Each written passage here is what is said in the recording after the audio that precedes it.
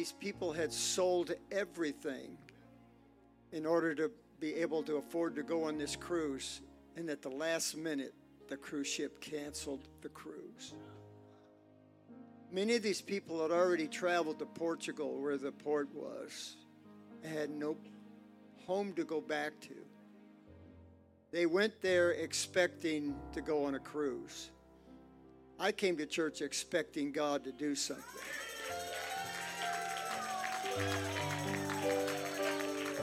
And we're not going to cancel it today. They're trying to cancel God, but they're not going to succeed, because we're going to keep our God lifted up high in praise and worship and adoration. Some of you ain't been around for very long. When we came into church 49 years ago, almost 50 years now, it was not popular to lift your hands in church. It was quiet, pious, and that's the way it was. Pentecostals were completely out of place. Not anymore. Pentecost is in right now. The fastest growing religious group in the world are Oneness Pentecostals. Oneness Pentecostals. Amen. Because you get more than just a membership card when you so-called, quote-unquote, get saved. Get something much more than that. We're going to talk about that in just a few minutes. Amen. The Lord is good, and I want God to do something in your life today. Now, it's Thanksgiving weekend, and we've been around long enough to know. Thank you for that. I appreciate it. Long enough to know that when the holidays come, people kind of back off spiritually a little bit. There's traveling, there's cooking, there's eating, there's family, and my gosh, you can only take so much, right? But here we are, and I believe God is here as well. And so we're going to ask our ushers to come so that we can receive an offering, because we're not going to cancel giving. We live in the cancel culture.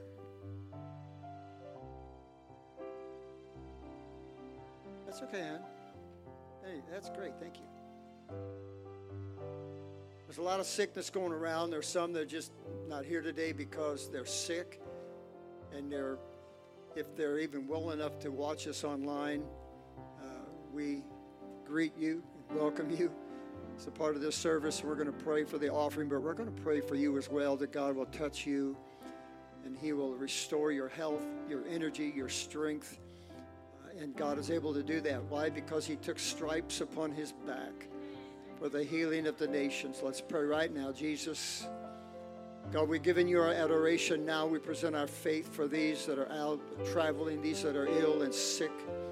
God, we pray right now in Jesus' name that you will begin to lift this congestion out of their chest, this infirmity out of their bodies. You will begin to restore their strength, their vitality. You will keep those that are traveling safe.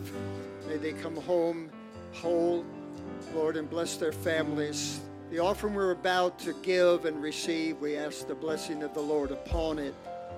For it's just a tangible substance, but in the hands of God, it can do so much. We give you the thanks and praise for it. In Jesus' name, God bless you as you give.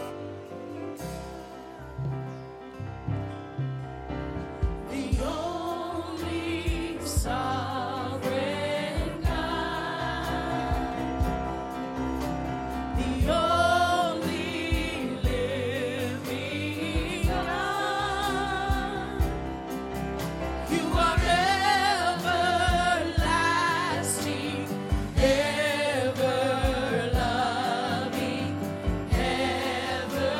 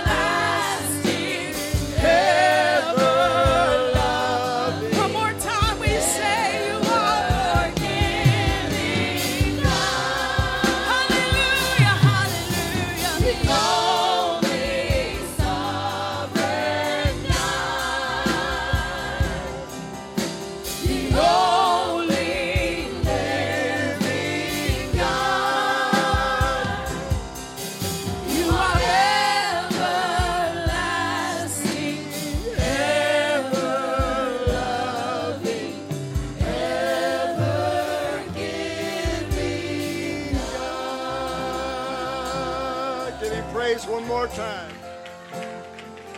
We believe what we're singing, Jesus, and we give you honor today. Thank you, Jesus. Thank you, Jesus. I remind you of the cards out front, the one another cards, to take some of them with you to pray for one another this week. Check online for the announcements to see what's going on. Entering into December, it's going to be a very busy month, but we don't want to be so busy that we lose sight of the things that are truly important. Thank you, Jesus. If it's all right with you, Brother Galan, I knew I'd get you. I'm going to preach part 2 of your Bible study. So you grew up with the name Cheeto, right? What you may not know is they turned that into a snack. Yeah, he's famous. Now you can go to the grocery store and there are bags of Cheetos. They even have a thing, I saw it, it's a grinder. You can grind it and sprinkle it on your food. I don't know why you'd want to do that because it's nothing but a bunch of chemicals. I should know, I used to eat them by the bag. I talked about them one time, and I don't remember, it was my birthday or something. Remember that? Everybody that was here, you threw little bags of Cheetos at me, like 100 bags of Cheetos. And none of them went to waste, by the way. I have to tell you the story. I read where this lady was in a snowstorm, and she pulled off the side of the road. Her dad told her, whenever you're in a snowstorm, wait for a plow truck come by, get behind it, just follow it. So she waited. Sure enough, here comes the plow. And she got behind the plow, and she followed the plow, and 45 minutes later, the truck stopped, and the driver gets out and comes back to her. She rolls down her window, and he says, "Excuse me, ma'am, but I notice you're following me. What's going on?" She says, "Well, my dad told me in a snowstorm, follow a tow truck." He says, "Okay." He said, "I'm getting ready to leave the Walmart parking lot now. If you want to follow me over to the Target store." Anyway, we need a little humor today, trust me. I have to tell you, I've turned everything off. I've turned it all off.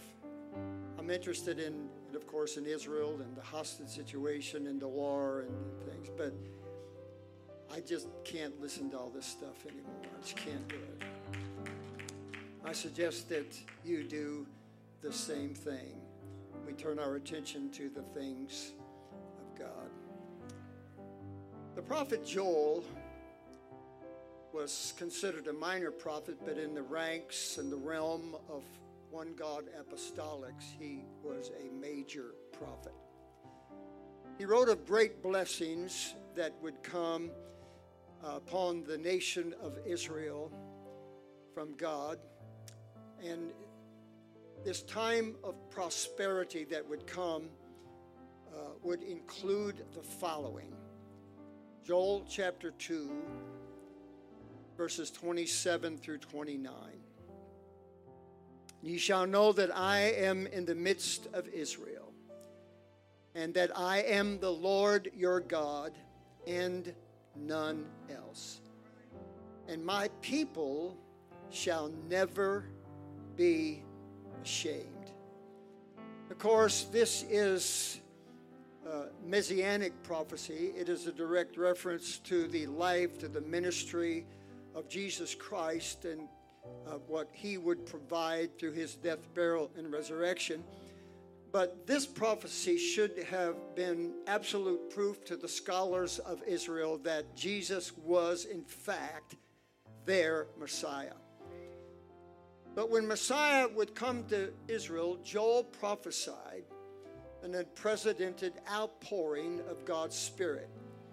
Verse 28, "It shall come to pass afterward that I will pour out my Spirit upon all flesh, and your sons and your daughters shall prophesy.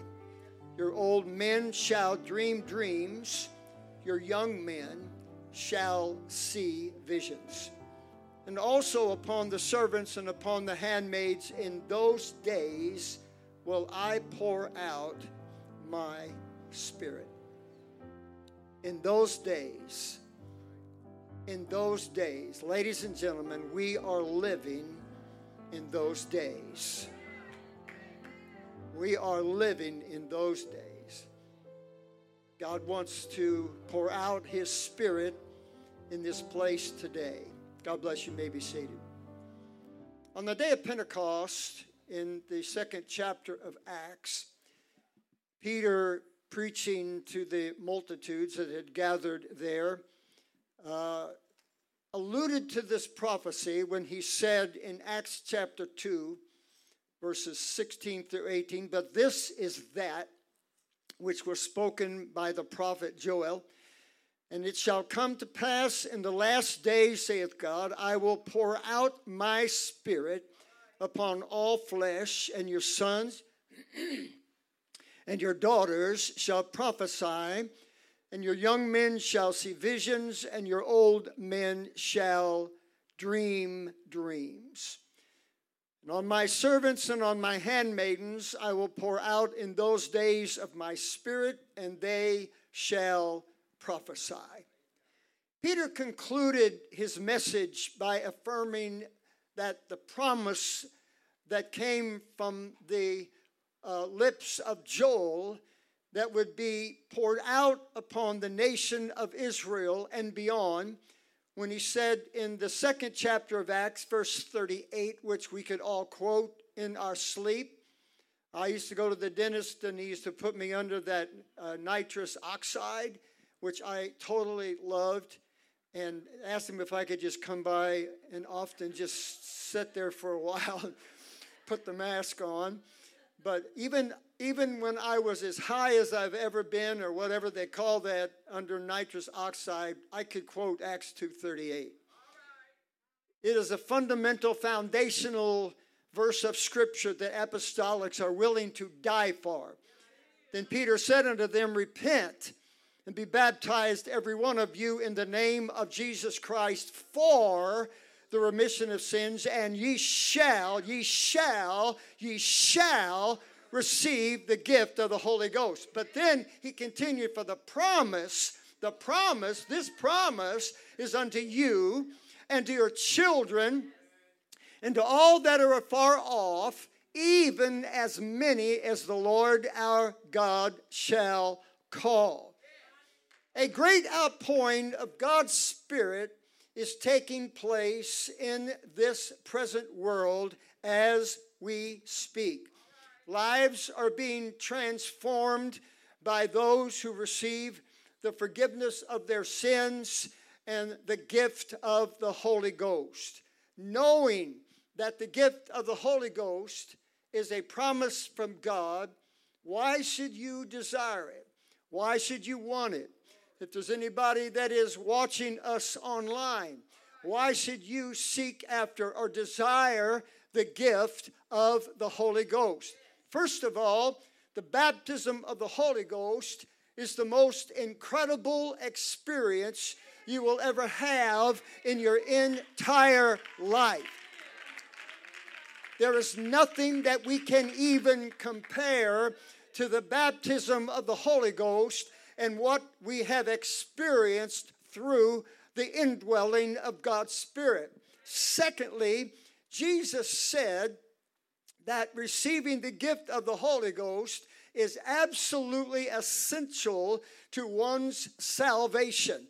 Ladies and gentlemen, in an apostolic environment like this, we need to make sure that we say this often, because it's reiterated outside of the doors of our church that as soon as you believe in Jesus Christ, God's Spirit comes into you. There's no power. There's no evidence. You won't feel anything. You won't experience anything. You just have to accept by faith that it's there. So we need to ring it from the housetop. When you receive the Holy Ghost, you will know that you have received something that is divine from Almighty God.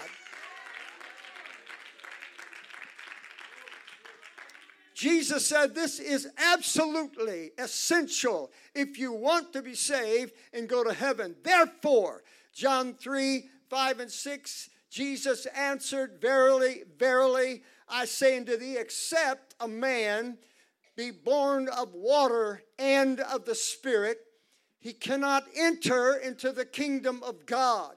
Not talking about heaven, it's talking about the kingdom of God right here and now. You can't enter the kingdom of God unless you're born of water and of the Spirit.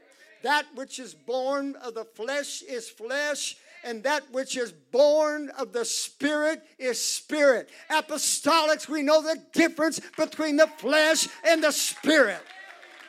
We know the difference between our carnality and what spirituality is within us. We know the difference.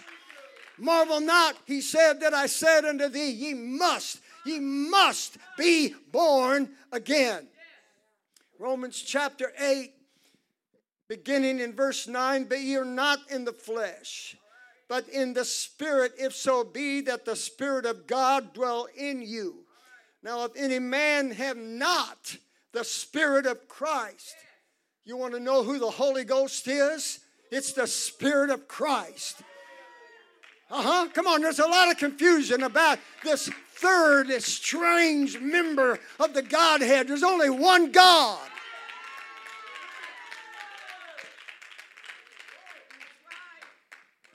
Any man have not the Spirit of Christ, he is none of his. And if Christ be in you, the body is dead because of sin, but the Spirit is life because of righteousness. But if the Spirit of him that raised up Jesus from the dead dwell in you, he that raised up Christ from the dead shall also quicken your mortal bodies by his Spirit that dwelleth in you. It is by the Holy Ghost that mortality will put on immortality.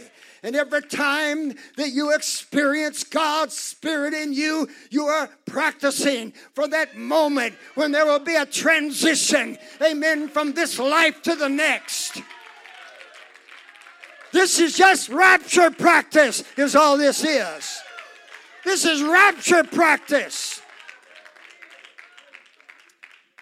God wants to give every one of you the Holy Ghost. Say, well, I received the Holy Ghost 10 years ago or 20 years ago or 40 years. I don't care how long it's been. If it's been 15 minutes or 15 years, God wants to give you the Holy Ghost again in this place.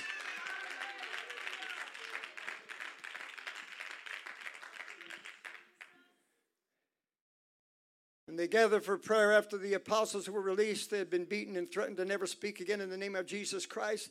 And the place was shaken. The Bible says they were all filled with the Holy Ghost. The thing is, God will not force it upon us. He will not hog tie us, hold us down, force our mouth open, our nostrils open, and breathe His Spirit into us. And one of the reasons I feel like God wants me to preach this is because there's people that come to our church and they come to the altar. I don't know if I'm talking about you or not, but I'll get to the saints in a minute. But they just come down, oh, Lord, yeah, they pray just so lightly. I mean, just, oh, God, well, I guess I didn't get it today. No, there is no tomorrow when it comes to God. And my wife, I tell you, when I was seeking the Holy Ghost, every time I went to church, I went to the altar, I went and prayed, amen, because I got to get the Holy Ghost, because if I don't have it and He comes back, she's going to go to heaven without me.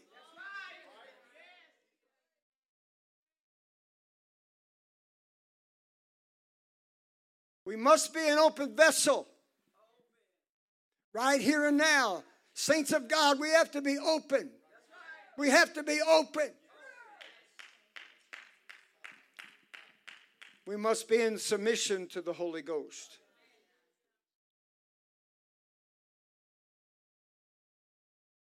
In the upper room, the Bible says in Acts 2 and 4, they were all filled with the Holy Ghost and began to speak with other tongues as the Spirit gave them utterance. I just want to tell you, when you receive the Holy Ghost, you will speak in tongues.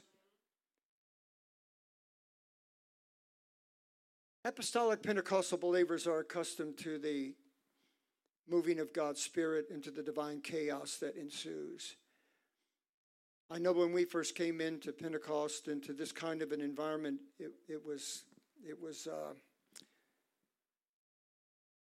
we didn't understand it. It didn't make any sense to us. It seemed like nobody knew what they were doing.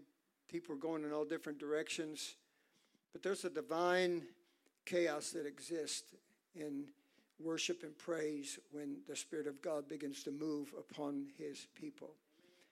I believe that every once in a while we need to be reminded of the full measure of what we have received through God's Spirit, lest we forget.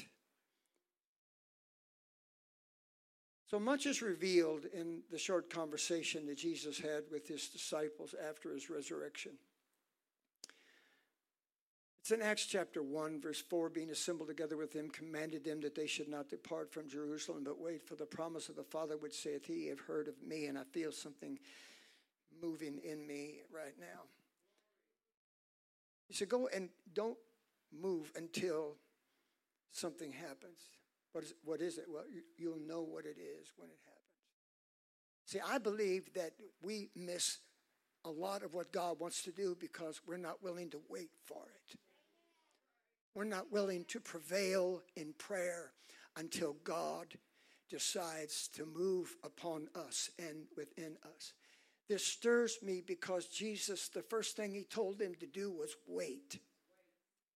Wait. Well, I got my time frame, and if he doesn't move in my time frame of prayer, then I guess it wasn't for me. How do you know that if you just tarried a little bit, that God will not enter your prayer room and perform some dynamic a move of his Spirit within your life? First of all, saints, we do not know how to wait.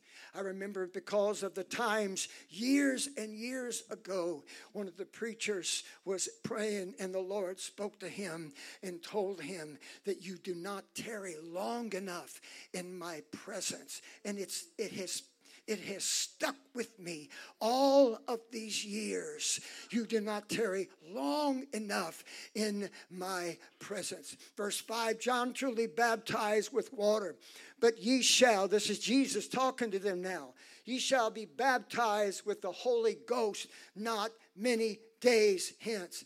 When they therefore were come together, they asked him, saying, Lord, wilt thou at this time restore again the kingdom to Israel? And he said unto them, it's not for you to know the times or the seasons which the Father hath put in his own power.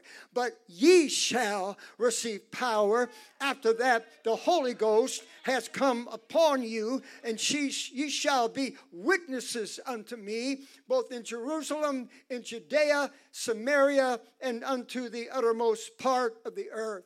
One of the first things that you learn when you're baptized in Jesus' name and you're filled with the Holy Ghost is the difference between the Greek words exousia and dunamis. He said, it's not for you to know the times or the seasons which the Father has put in his own exousia or within his own authority. You don't have that kind of authority. He said, but you will receive dunamis, or supernatural power. After that, the Holy Ghost has come upon you. Ladies and gentlemen, we're in a quandary in the last days. There's nobody that can really explain exactly what's going to happen next, because that is within the Father's authority. But God has given us power in this hour. He's given us a Holy Ghost power and anointing that rests upon us. And even though we do not know how it's going to play out, God has given us an assurance that if we will rely and rest in that power, we will make it through. I'm going to tell you right now, if you combine the impenetrable armor of God and the weapons of our warfare that are mighty through God to the pulling down of strongholds, you combine those things with the supernatural dunamis power that we received when we were baptized with the Holy Ghost. You know what that makes us? It makes apostolic believers a force to reckon with. We're a force to reckon with. Have you noticed there are no devils here right now? Have you noticed there are no unclean spirits here right now? Have you noticed we don't feel the sensation of uncleanness because apostolics are a force to reckon with?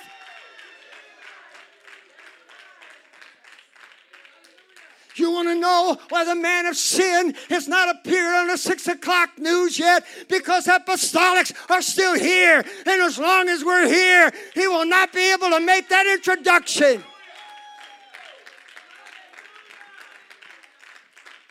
You need to understand what God has given you, what God has given us.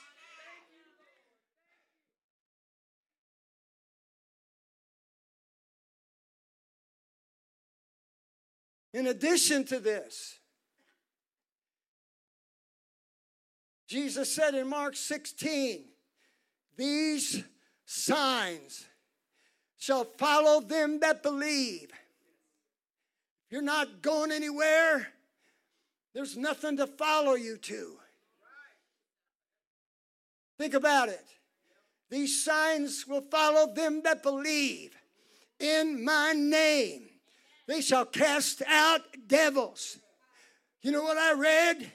I just read that there are bottles that are appearing all over the world. They're called witches' bottles. And they put their incantations, their stuff in these bottles. And anybody that opens up that bottle, that curse is going to come out of that bottle into their life and into their family. I got news for you. We've got power over that. We've got authority over that. We've got the blood of Jesus. We plead against that. Come on, I know witchcraft is on the rise, but so is apostolic revival.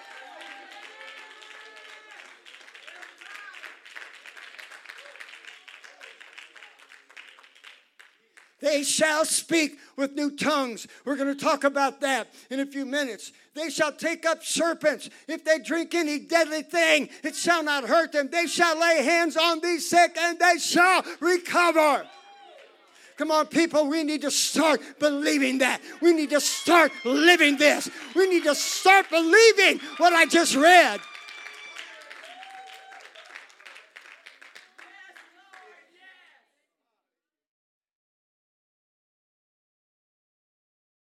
The Holy Ghost will change your life in ways you cannot even possibly imagine. So the Apostle Paul spoke of some of the greatest benefits of receiving the Holy Ghost in his second letter to Timothy. When he said in 2 Timothy 1:7, for God hath not given us the spirit of fear. God has not given us the spirit of fear, but of power and of love and of a sound mind. Hallelujah. What did God give us when he gave us the Holy Ghost? He gave us power. He gave us love. And he gave us a sound mind. Come on, the world is literally losing their mind today. But not Holy Ghost-filled people, not the children of God, not apostolic people. We're not losing our mind. We've got a sound mind. Our bodies might be dealing with some things, but our mind, we're sound in mind because the Holy Ghost is in us.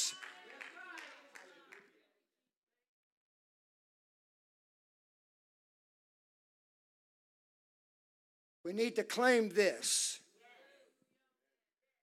I know everything I'm saying to you you've heard 1,000 times. I understand that. I also learned not to argue with the Holy Ghost. We know that after the 120 disciples in the upper room received the Holy Ghost, they went from the upper room into the streets. We do not know the details of that. We do not know what moved them from the upper room into the streets of Jerusalem, other than it was God's Spirit and power just ushering them into the Jerusalem streets to where the crowd was assembled for the Feast of Pentecost. But we know that they did move from the upper room into the streets. Something in the Holy Ghost that they received moved them. Operative words, moved them from the comfort, the protection, from the familiar surroundings of this upper room, down in among the people, less comfortable and less safe. Something moved them from that room into the streets of the city. We know this because of Luke's account. And the first thing we see is that the people in the street were confounded by them. They couldn't explain them. Because they said, every man hear them speak in our own language. There were 16 different languages, nationalities represented, and someone within that 120 was speaking in a language that someone there would know and recognize. Now, there's a thing out there that says they spoke in a language that was understood by all 16 different countries. That's not true. That's not true. There's no evidence for that whatsoever.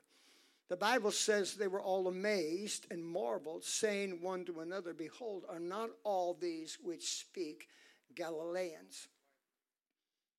But then we go to Acts 2 and 12, where they were all amazed and were in doubt, saying one to another. They're talking to one another. What in the world is going on? What meaneth this? Others were mocking. There's always mockers. Cutting up, making fun. And they said, these men are full of new wine.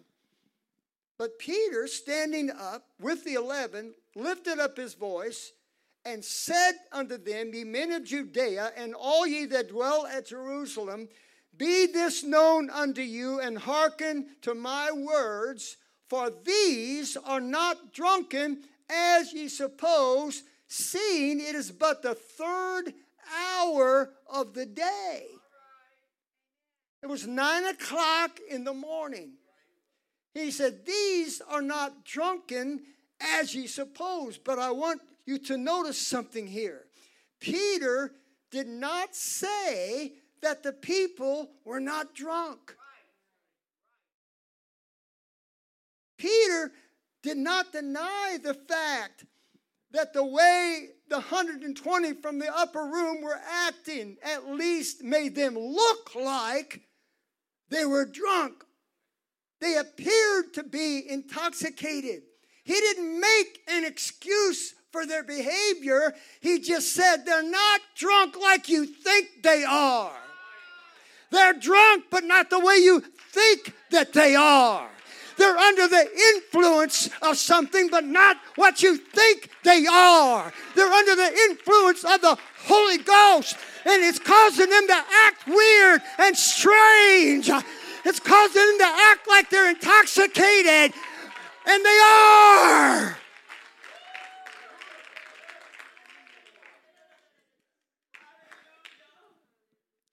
Under the inspiration of the Holy Ghost, the 120 people from the upper room mesmerized and captured the attention of the people. And they did so by not caring what the people thought about them. They didn't care what the crowd thought.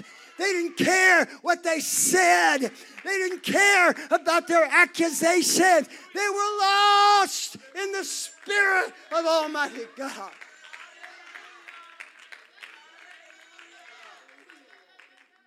I know that I'm talking to some people right here and now that's hungry for apostolic demonstration. I know I'm preaching to some people that are hungry for apostolic revival. I know you're hungry to see people delivered from sin and filled with the Holy Ghost. You're hungry for an apostolic move of God. I'm here to tell you, somehow we have to get to the place where we don't care what anybody thinks.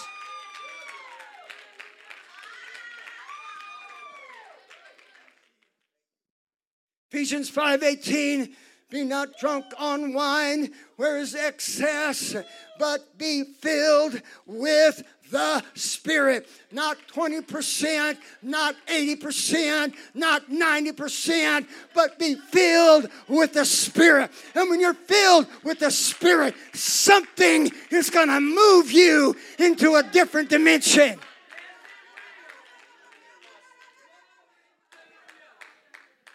So I ask you, when's the last time you got drunk on the Holy Ghost? When's the last time you lost a state of equilibrium and you staggered around because of the power of God was upon you so strong? You were literally drunk on the new wine of heaven. How long's it been? How long's it been since you went out of yourself into a different realm and a different world?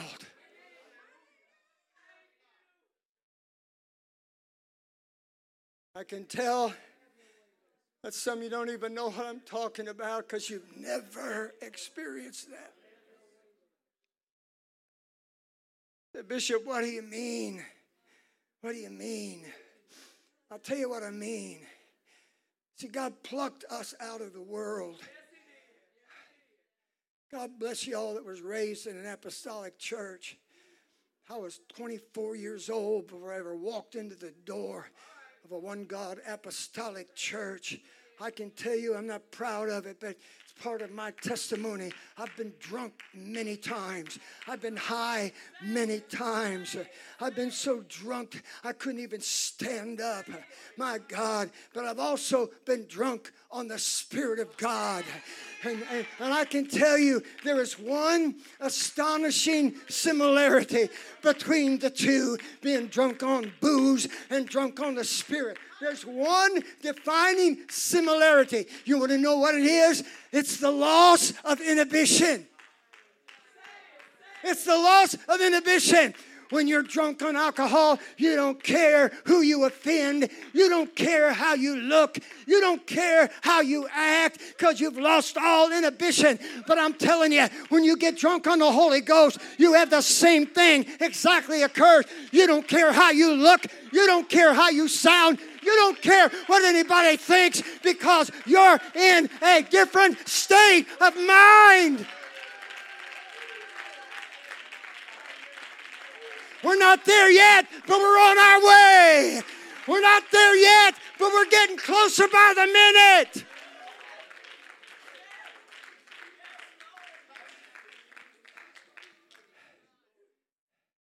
What we need, what you need, is to get fall down drunk in the Holy Ghost. A lot of Pentecostals have become social drinkers.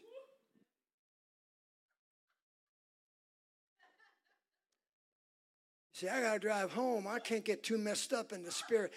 Don't you worry. God's going to take care of you when you get behind the wheel of your car. I was on my way to the gym one morning this week. I was meditating on this message. Power of God hit me. I'm telling you, it's like a bolt of lightning. My God, I didn't lose control of the car. I didn't run off the road. I didn't run into anybody. I just kept on driving down the road, talking in a language I'd never spoken before, feeling about 1,000 million volts of Holy Ghost electricity go through my body. Don't you worry. God will get you home. Woo! Hallelujah.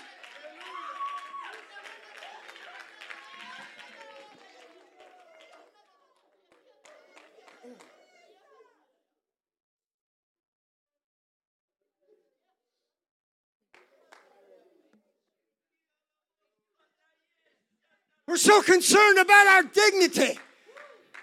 What are we going to look like when we get under the power and inspiration of the Spirit? Who cares?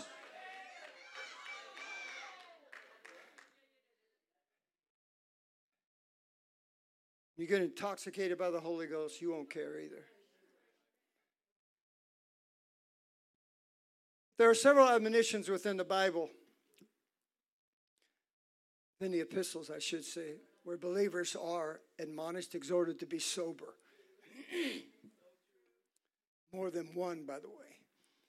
But I think we need to understand this in its proper context. One such reference is in 1 Thessalonians 5, 6, 7, and 8. Therefore, let us not sleep as do others, but let us watch and be sober. For they that sleep, sleep in the night, and they that be drunken are drunken in the night. But let us, who are of the day, be sober, putting on the breastplate of love, of faith and love, and for a helmet, the hope of salvation. Now, I want you to notice this verse of Scripture. I went through it pretty quick. Talking about being sober-minded, not being drunk on cares of life and all that stuff. But he says then putting on the breastplate of faith and love, and for a helmet, the hope of salvation. So you know that there's a great contrast, a great divide between being drunk and being sober. But in the context here, Paul defers to the Christian's armor when he talks about this.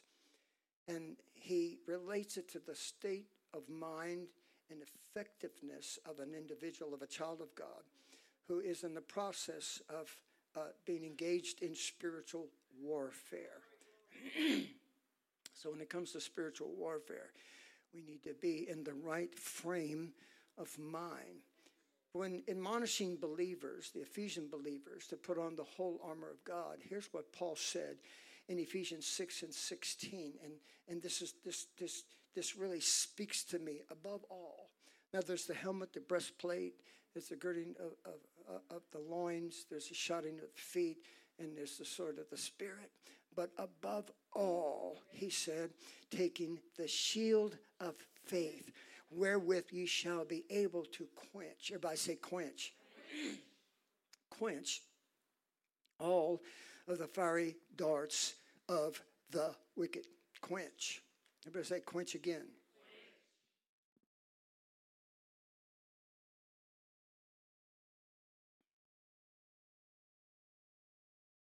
It is imperative that believers are able at all times to quench the fiery darts of the wicked. But in his letter, Paul's letter to the Thessalonians, he used this word quench again. This time he used it in reference to the Holy Ghost. Now we're ready to transition into a different area right now. And so he says very succinctly, 1 Thessalonians 5:19, quench not the Spirit. So while it's essential that we're able, through the shield of faith, to quench all of the fiery darts of our adversary, it is equally important and vital that we do not shut ourselves off from the Spirit of God.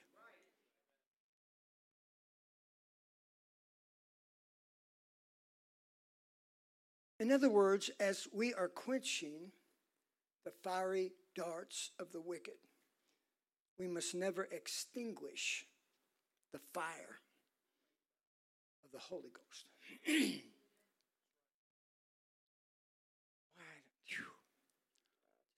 feel like I need to say this, so I guess I might as well. Unfortunately, there are those who are able to conduct themselves in spiritual warfare. They're able to quench the fiery darts of the wicked, but when it comes to the fire of the Holy Ghost, they know little about that.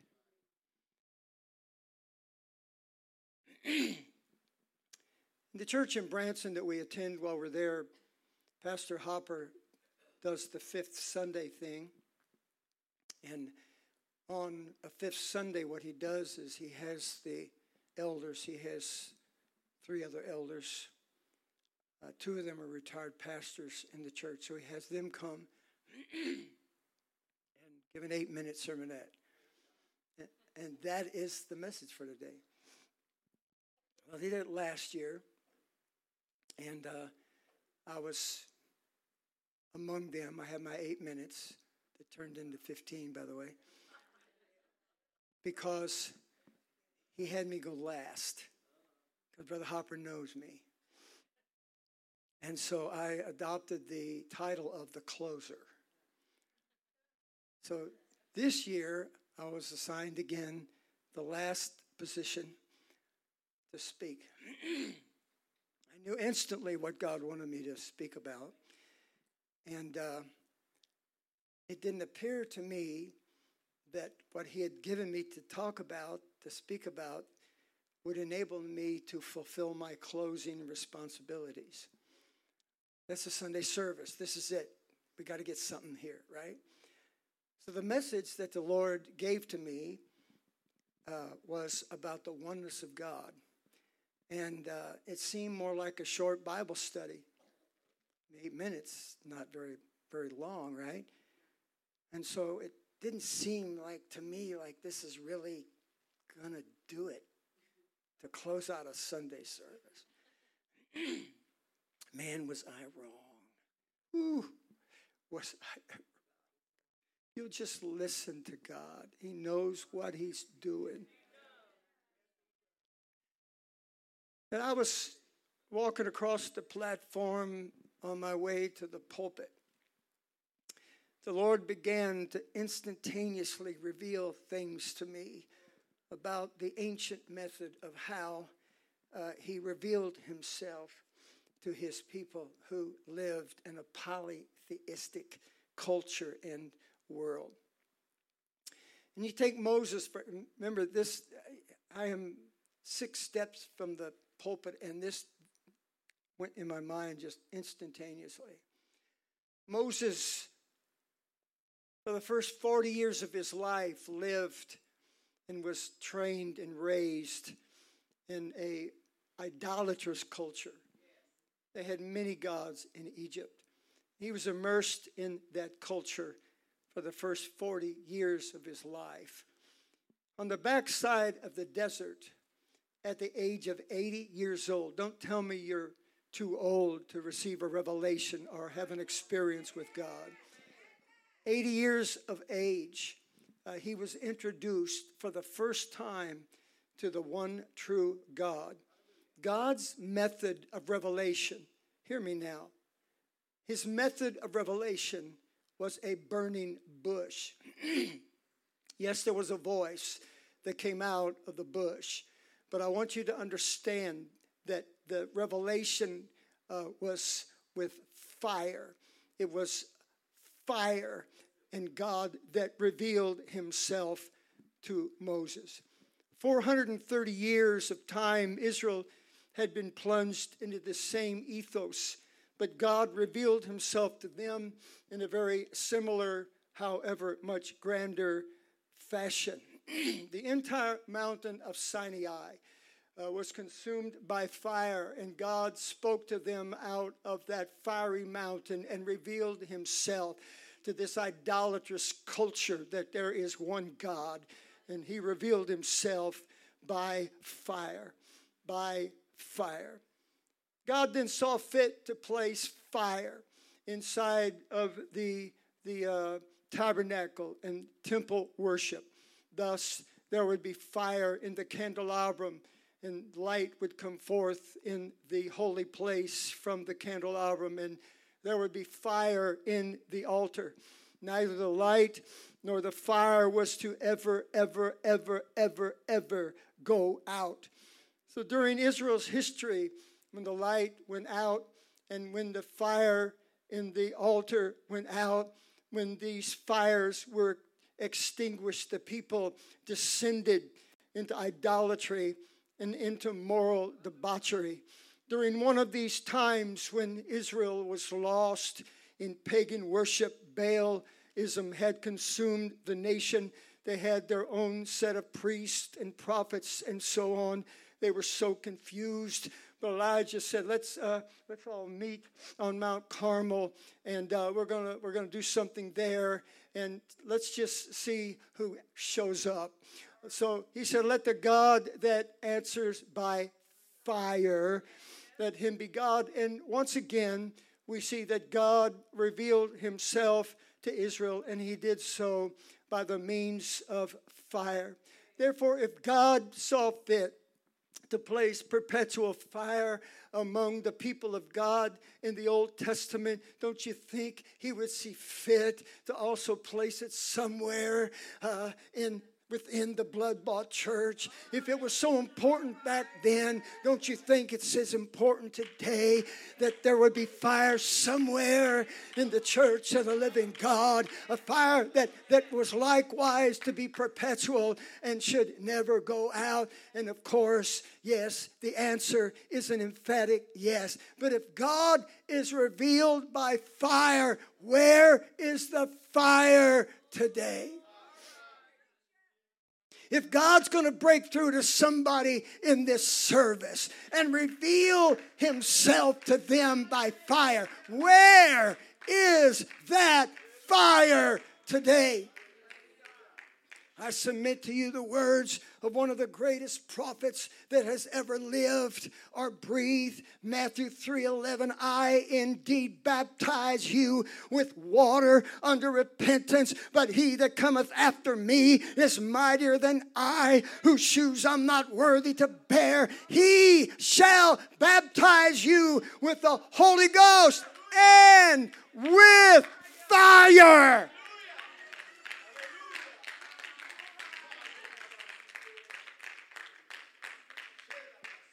So I just don't feel like running the aisles because you don't have enough fire yet.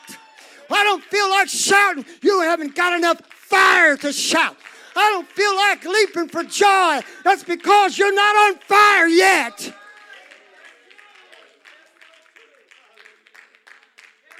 I'm telling you right now, I've touched hot stuff before. I don't go, oh, my goodness, that is so hot. I think I will move my hand. No. Oh, my goodness.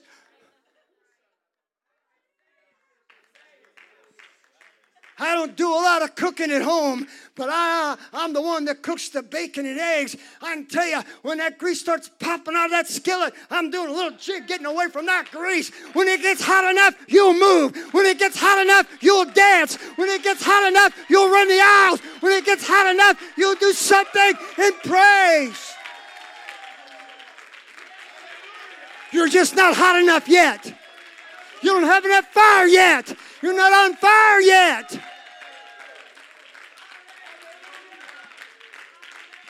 Say, well, that's just not my personality. That's just not my style. You better go talk to the psalmist, the prophets that wrote those words.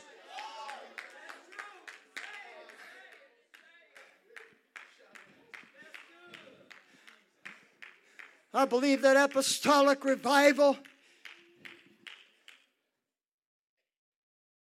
requires the presence of perpetual fire. A manifestation of fire.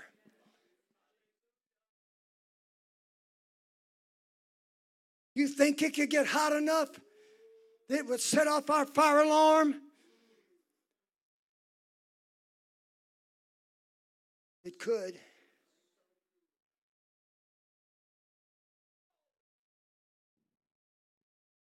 Wherever apostolic revival is occurring in America and around the world on an ongoing basis, you will find holy fire.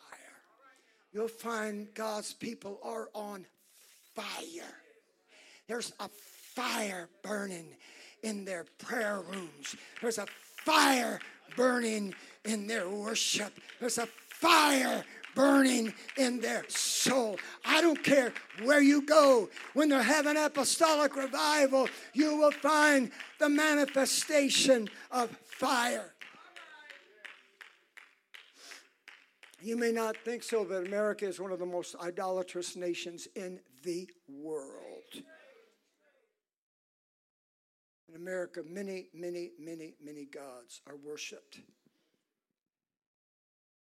Yet I'm here today to challenge you in the midst of an idolatrous, polytheistic culture. Let the God that answers by fire,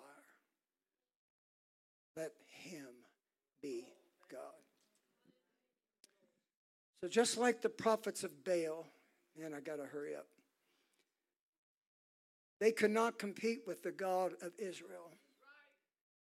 And the gods of this world cannot compete with the fire of God. Now, I'm sorry. I'm not sorry, but I am, I guess. But there's some people you just cannot win with a Bible study. They've got to experience the fire. And so what we need, ladies and gentlemen, is a baptism of fire. Of fire. Because that is what will reveal the identity and the power of the one true God. Let me move quickly to a close. Mark 16:17. These signs shall follow them that believe. Yes, we read it a moment ago. In my name they shall cast out devils. They shall speak with new tongues. Now, we believe in speaking in tongues. It's permissible here. It's acceptable here. It's practiced here. In fact, speaking in tongues is the evidence that you have received the gift of the Holy Ghost. Paul wrote to the Corinthians in 1 Corinthians 14:18, I thank my God, I speak with tongues more than ye all. Corinthian church spoke in tongues. So there's no question, there is no debate that we are a conduit for other tongues. But where is the fire? He shall baptize you with the Holy Ghost and with fire. So I'm going to tell you right now, we've got the tongues down pat. We got the tongues down, ladies and gentlemen, but where is the fire? We are professional tongue talkers, but where is the fire? Now, I'm not going to intentionally try to offend anybody, but I may offend you by accident. Could it be that what we refer to as a move of God is not a move of God at all, but is actually fire that's being manifest from an intercessor or from a worshiper? Oh, God's moving. No, that's just God's fire that's being manifest in that child of God, in that individual. And this fire that is being manifest reveals the presence and the power of Almighty God right there in that particular part of the sanctuary. And it's revealed to everyone else who's now saying, oh, God is moving. No, God is manifesting his fire.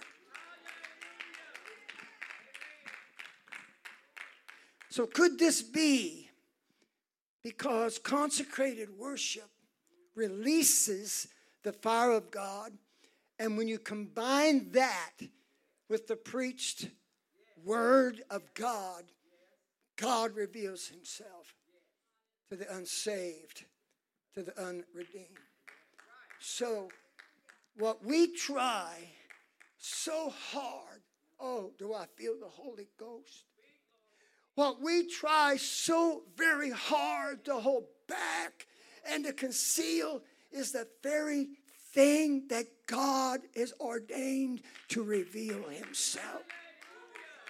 What we try so hard to keep from manifesting so we don't act up or act out or act undignified so that we can try to conceal, contain, or quench this thing is the very thing that God needs to manifest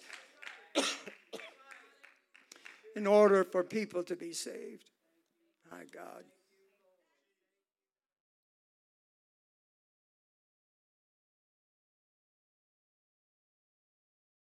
So the Apostle Paul, I'm almost finished, thought that tongues It's for personal edification.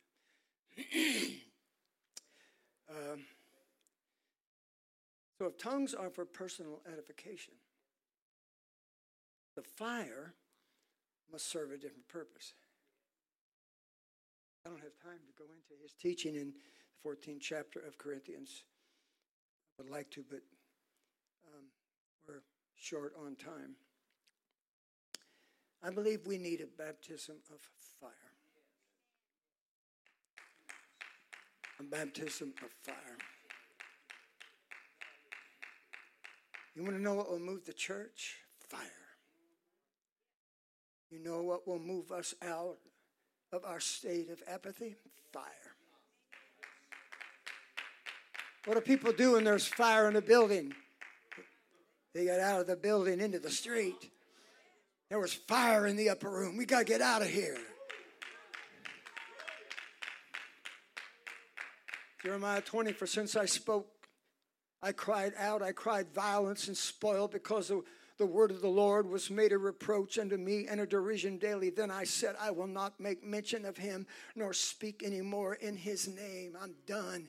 I'm not going to preach again. I'm not going to warn the people again.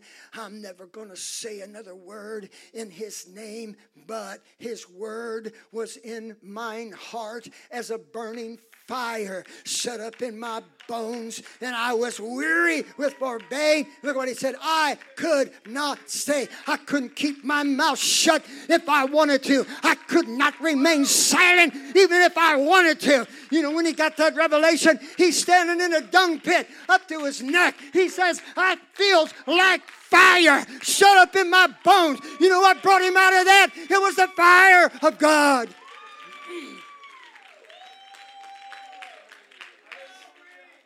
Come on, we come saying, preacher, preach something that'll move me. It's not the preaching that'll move you. It's the fire of the Holy Ghost.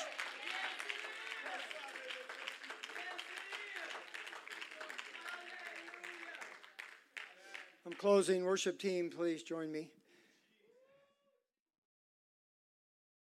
We used to sing the song years ago, you got to move. Move, you got to move, you got to move. You gotta move. When the Lord gets ready, you gotta move. You gotta move. Well, when it gets hot enough, you will. When your fire is burning bright enough, you'll move. Hallelujah. Say, I'm just not a mover. Then you're not on fire. It's gonna say it like it is. Revelation 3:14 and 15, unto the angel of the church of Laodicea write, these things saith the Amen, faithful and true witness, the beginning of the creation of God. I know thy works, that thou art neither cold nor hot. I would thou wert cold or hot. So then because thou art lukewarm, neither cold nor hot, I will spew you out of my mouth. He didn't say, I'm just going to leave. He said, I feel like vomiting right now. That's what the Spirit of God, that's what Jesus is saying to Laodicea. Your spiritual apathy makes me sick to my stomach. Now I'm telling you, this is exactly what the Word of God is saying to the people in the Laodicean church. But what was it that brought such condemnation from God upon the members of this church? Why did the Lord say that he was sick to his stomach and that he would spew the Laodiceans out of his mouth? It wasn't because they had succumbed to or embraced or invited into their church false prophets or false doctrine. It wasn't because they had fallen into moral decay or moral depravity. No, it's very simple. The Lord's rebuke came because they had no fire in their soul. They had no fire in their soul. Their services were good. They were comfortable. They enjoyed themselves when they went to the house of God. But there was no fire in their midst. So in his first letter to the church at Corinth, Paul said, I'm glad that I speak in tongues more than ye all. But ladies and gentlemen, speaking in tongues was not an issue in the Laodicean church. They didn't have a problem talking in other tongues. There simply was no fire.